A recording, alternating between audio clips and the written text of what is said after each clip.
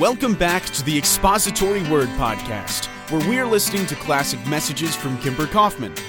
We are currently in a series from the book of 2 Samuel. We trust you will enjoy today's message as an encouragement to your faith. Let's listen now to Kimber. Chapter 16, the number one thing, this is all we studied this morning, is this. If you had to say, what is the purpose? It's to help us live by faith. Well, living by faith, this chapter instructs us on something. What is that? It instructs us that, let's read this. A common way that God tests your faith and or brings discipline into your life is to have people fail you, deceive you, betray you, unfairly accuse you. Has anyone here had anyone fail them? Would you raise your hand? All right, so you're all identifying with the passage. Very good. In fact, notice, Absalom, his own son, deceives him, betrays, and lies. Ahithophel was David's close friend. David writes this about Ahithophel. Let's read this. This is Psalm 141, verse 9. Even my close friend, whom I trusted, who shared my bread, has lifted up his heel against me. And also we know that in Romans, according to, that's not it, that's not right yet. Hang on. Still having trouble with these overheads. A little bit. Okay. He also wrote this. Let's read it. If an enemy were insulting me, I could endure it. If a foe were raising himself against me, I could hide from him. But it is you, a man like myself, my companion, my close friend, with whom I enjoyed sweet fellowship as we walked with the throng at the house of God. He used to eat regularly with Ahithophel. He used to worship regularly with Ahithophel. Then there's Shimei, who is cursing and throwing rocks. And then there's Mephibosheth, and we don't know the full story, but David at least thinks that he was betrayed. And what do we take from this?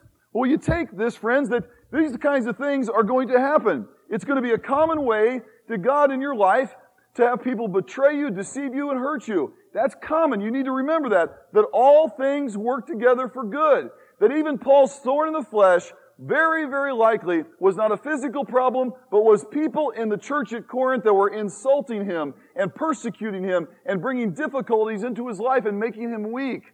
And Paul says, hey, God, that's where God wants me. That's where God wants me. And so we showed you many other verses. You can remember we read that and we read others, okay, that were of help. But please remember this. Paul also writes, we don't want you to be uninformed, brothers, about the hardships we suffered in the province of Asia. We were under great pressure, far beyond our ability to endure. We even despaired of life. But notice this. Indeed, in our hearts we felt the sentence of death. Can you imagine? That's how discouraged the Apostle Paul was. But this happened that we what? Let's read this together. Might not rely on ourselves, but on God who raises the dead and delivers. And so what does it mean to believe upon Christ? We all talk, people say, oh, isn't it so wonderful that God has graced us so we become one of His children? Yeah, He's also graced you so that you can suffer. Philippians 1:29. And Paul's longing is to know the fellowship of the sufferings of Christ. Well, please remember, friends, that the only way you will really know the fellowship of His sufferings is if it's unjust, unfair suffering.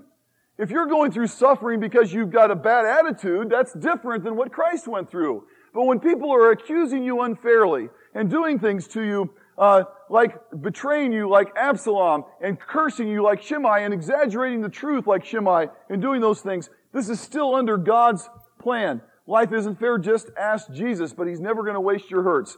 Okay, thanks for letting me go so fast through those. Now, I want to pick up tonight where I thought we were going to be this morning, and that is under point 2, and that is this.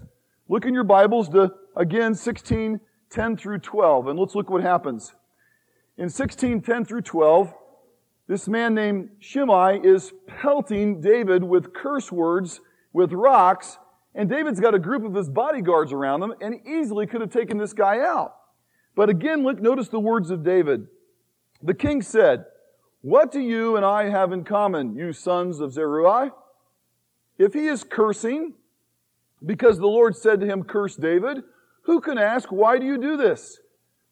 David then said to Abishai and all his officials, "My son, who is of my own flesh, is trying to take my life. How much more this Benjamite? Leave him alone. Let him curse, for the Lord has told him to." And there we see this What is it that Abishai wanted to do? He said, let me go over and take this dead dog's head off. But what does David say? No. And friends, what does the Bible teach us?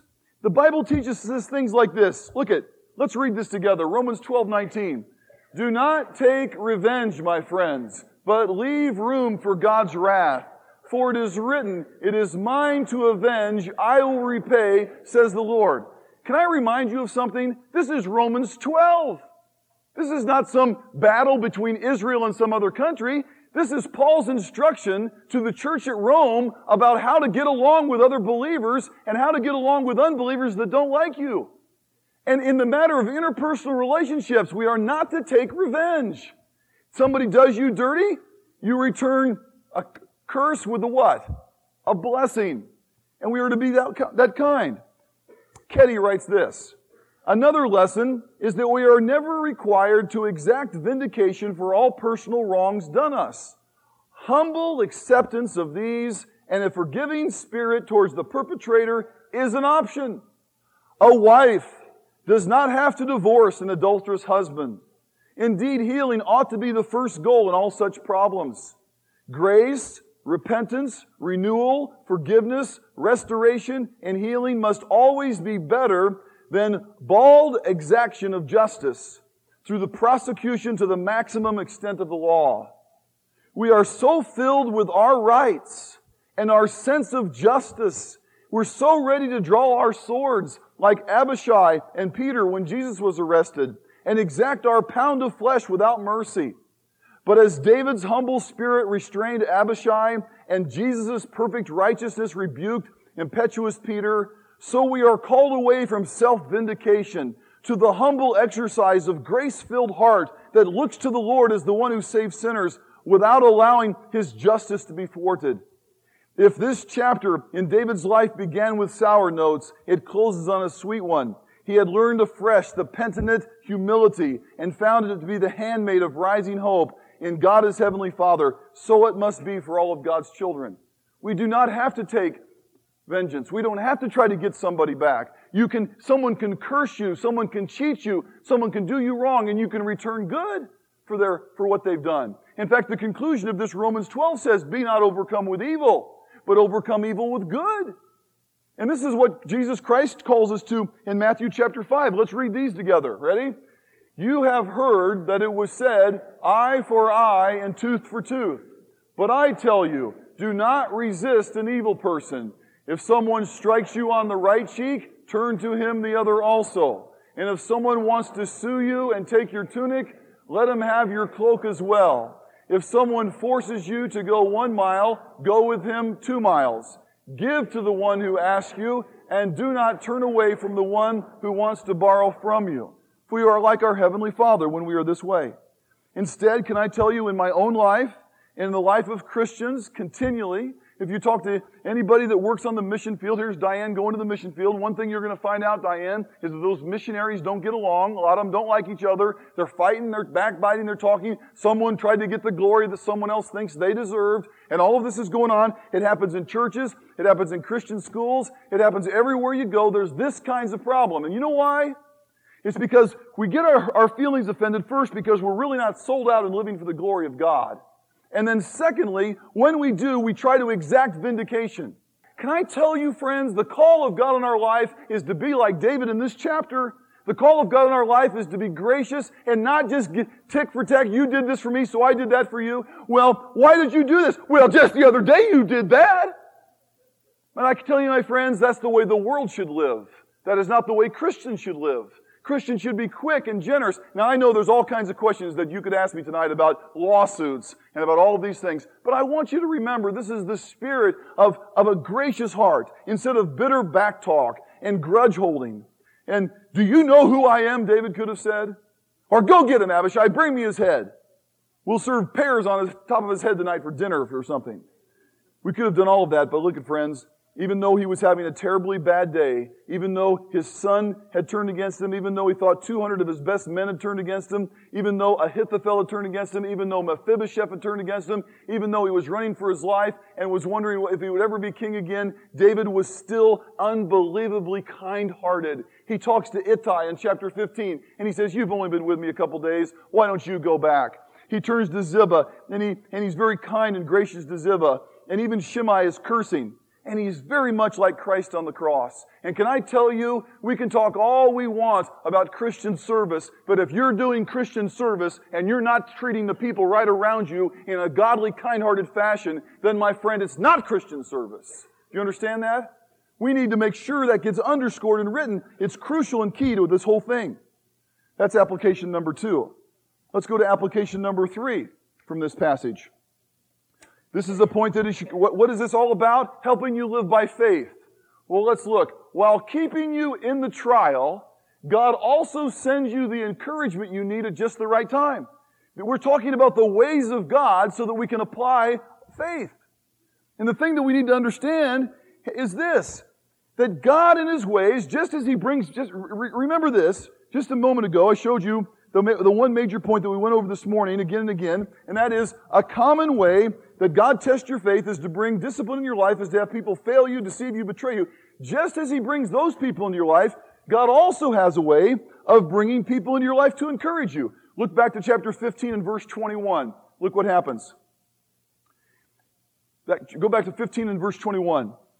Ittai replied to the king, "As surely as the Lord lives and as my lord the king lives." See, Ittai was converted to Judaism, by the way. He's a Philistine converted over. And look at this. "As surely as the Lord lives and as my Lord the King lives, wherever my Lord the King may be, whether it means life or death, there will your servant be." This could be good marriage vows. Weddings. You could take it and say, well, your marriage vows will come from the 15th chapter of 2 Samuel. You could. "Where you go, I will go." That's what he says. "I will serve you." What do you think that did for David at that moment? Do you think David went, "Oh, Ittai, you're always complaining"? He didn't say that. He was encouraged, so he sends him an Ittai. Look at this, 15:32. Go over to 15 and look at verse 32. It says this, "When David arrived at the summit where the people used to worship God, Hushai the Archite was there to meet him, his robe torn and dust on his head." What did that show David? This guy was mourning. What was he mourning about? That David was being thrown out of the kingdom. Just to know, listen, sometimes, and by the way, I often have to do this as a pastor. You have to be with somebody, they're weeping, they're crying, they're heartbroken, you don't know what to say. Do you know what I've learned over the years? Sometimes you don't have to say anything. Just be there and cry with them. Now that's not the ultimate answer, but right for that moment, that's a good one. And when he's in that kind of trouble, he was just there mourning. God sent him there. He gets to the top of the hill. David had just prayed, Lord, send some bad counsel to Ahithophel. The next verse says he meets this guy, Hushai the Archite. And then look at 16:1. When David had gone a short distance more, there is Ziba. My friends, what a picture I think this is of the Christian life. Here you are going through life. You get the news, Absalom's after you. Uh-oh, we better go. And then there's the Ittais. And then there's the Zibas. And then all of a sudden there's the Shimei's. And then there's the Mephibosheths. And our whole life are these kinds of things. But here it is, a sovereign God takes you through life, weaves you through so that you meet the people that you meet, you get to know the people that you know, and through that He forms you. Now there's one exhortation I would like to make from this. The church community ought to be the people that are under number 3 here, and not the people that are under point number 1, where they're betraying you and deceiving you. The church community is there. The purpose of the church community is there so that you could be encouraged, so that you could be strengthened, rebuked when you need to be rebuked. But the point of being around Christian friends, the point of fellowship is to spur us on towards living for God. Look what Hebrews 3:12 through 14 says. Let's read it together. This was written to a group of discouraged Christians. Let's read it.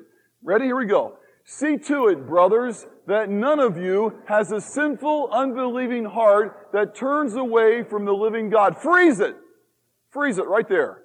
Look, see to it, brothers, that none of you has an unbelieving heart that turns away from the living God. Okay. How are we going to do that? How are we going to see that in this congregation we don't have brothers and sisters' hearts turn away from God. All right, let's keep reading. But encourage one another daily, as long as it is called today, so that none of you may be hardened by sin's deceitfulness. We have come to share in Christ if we hold firmly till the end the confidence we had at first.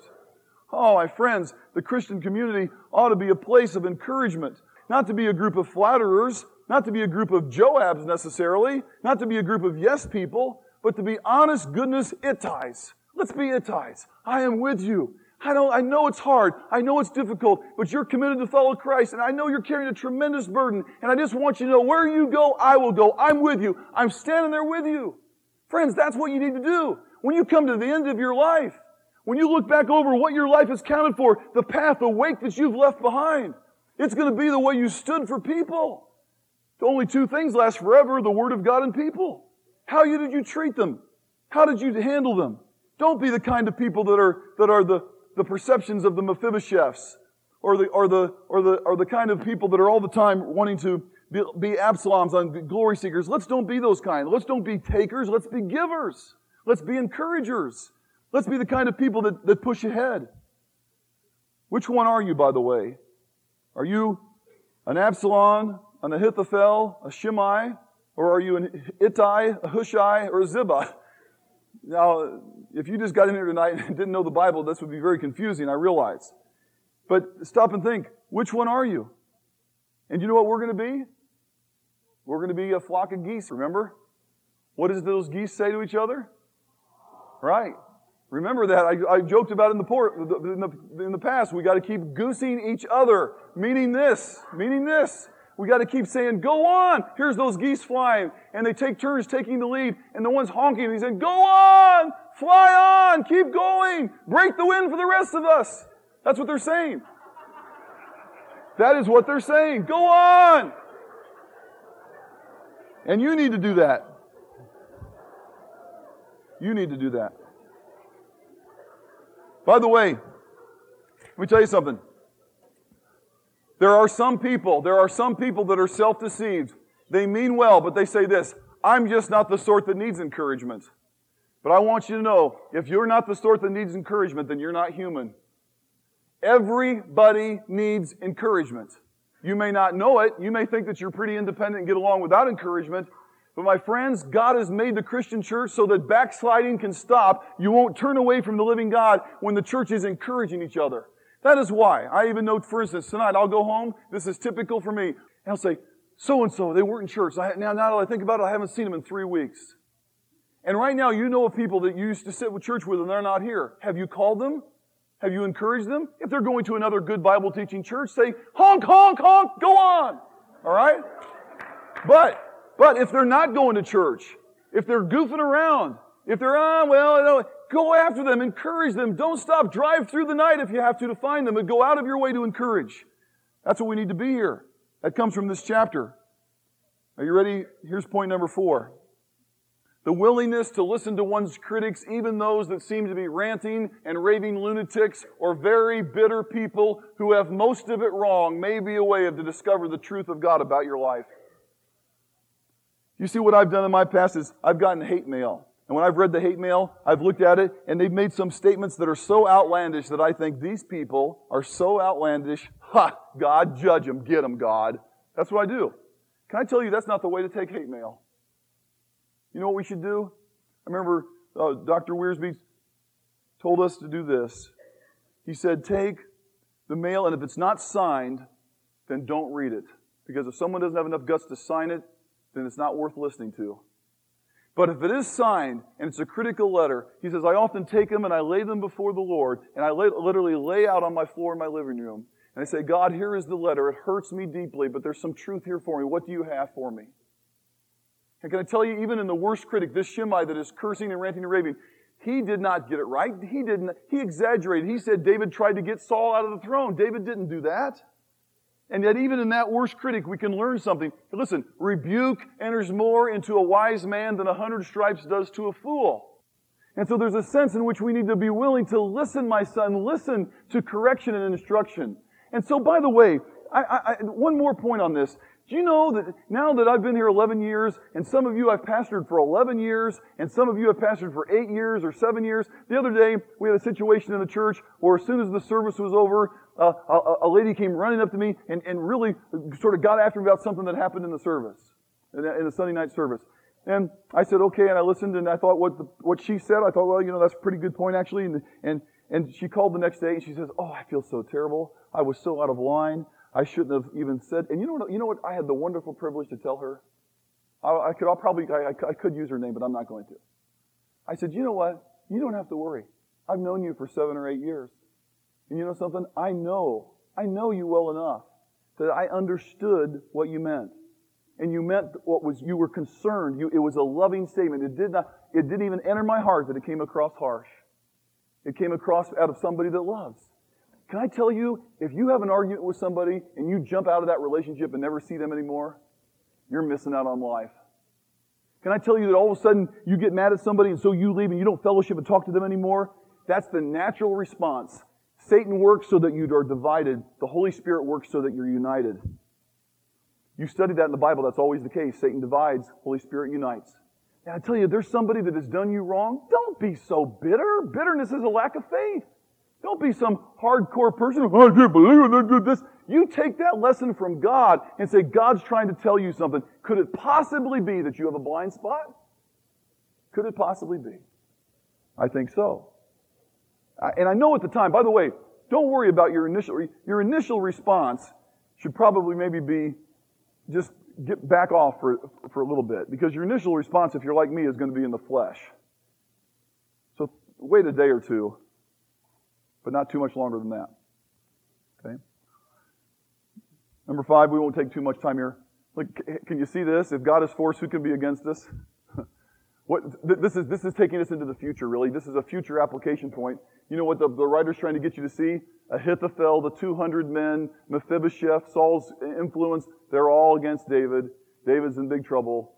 But who wins? If God is for you, who can be against you? I'm not going to spend any more time on that because we'll talk about that in the future. Here's the last one. This is really the important one. I've gotten phone calls, letters, and emails about this one this week. And that's why I saved it for last. It's because it will answer some of those questions, and that is this. We learn about how David's acceptance of the discipline wonderfully illustrates Hebrews 12, 5 through 11. I want you to turn there quickly as we close. Now, here's what I'm talking about. Here's what I'm talking about. Now, everybody, look up here a second before we read. Turn to Hebrews 12 and then look up here a second. You see, I believe this. I believe this with all my heart. In 1 Samuel, you have the promise being made. Now watch this. In 1 Samuel, you have the promise being made by Samuel. David, you are going to be king. And through hell or high water, David believes that promise. He gets discouraged, but he believes that promise. Sometimes he almost says, oh, I'll never be king. Saul's going to kill me. I'll die. But basically, he handles with a submissive attitude all of the trials based on this promise, you'll be king. Now listen, now we're in a section where the whole section is ruled by this promise, you'll be disciplined. And some of you, and because I'm like you, we've blown it. We've done absolutely terrible things in our life. And you have written me, called me, asked me questions, and as a pastor, my heart goes out to pastorally answer this question for you, so listen carefully. The letters and calls and conversations have been over this discipline, which sort of looks at it only in the negative. It's like this: I blew it, now for years I must suffer. And my answer to you is, no. Look at David. David understands he's under discipline, but he understands this: the discipline is from the hand of a loving God. It is not the discipline of some God that's going, all right, David, you did it with Bathsheba, you did it with Uriah, and I'm going to hound you the rest of your life. You're just going to, I'm going to make life miserable for you. No, David writes several of the Psalms afterwards. And if you've blown it, I want you to know the way to take the discipline of the Lord is the way Hebrews says to take it. We'll read it and we'll be done. Look at chapter 12 and verse 5. It says this: you have forgotten. Go to verse 4. In your struggle against sin, you have not yet resisted the point of shedding your blood. And you discouraged Hebrew Christians have forgotten that word of what? encouragement that addresses you as sons. My son, do not make light of the Lord's discipline.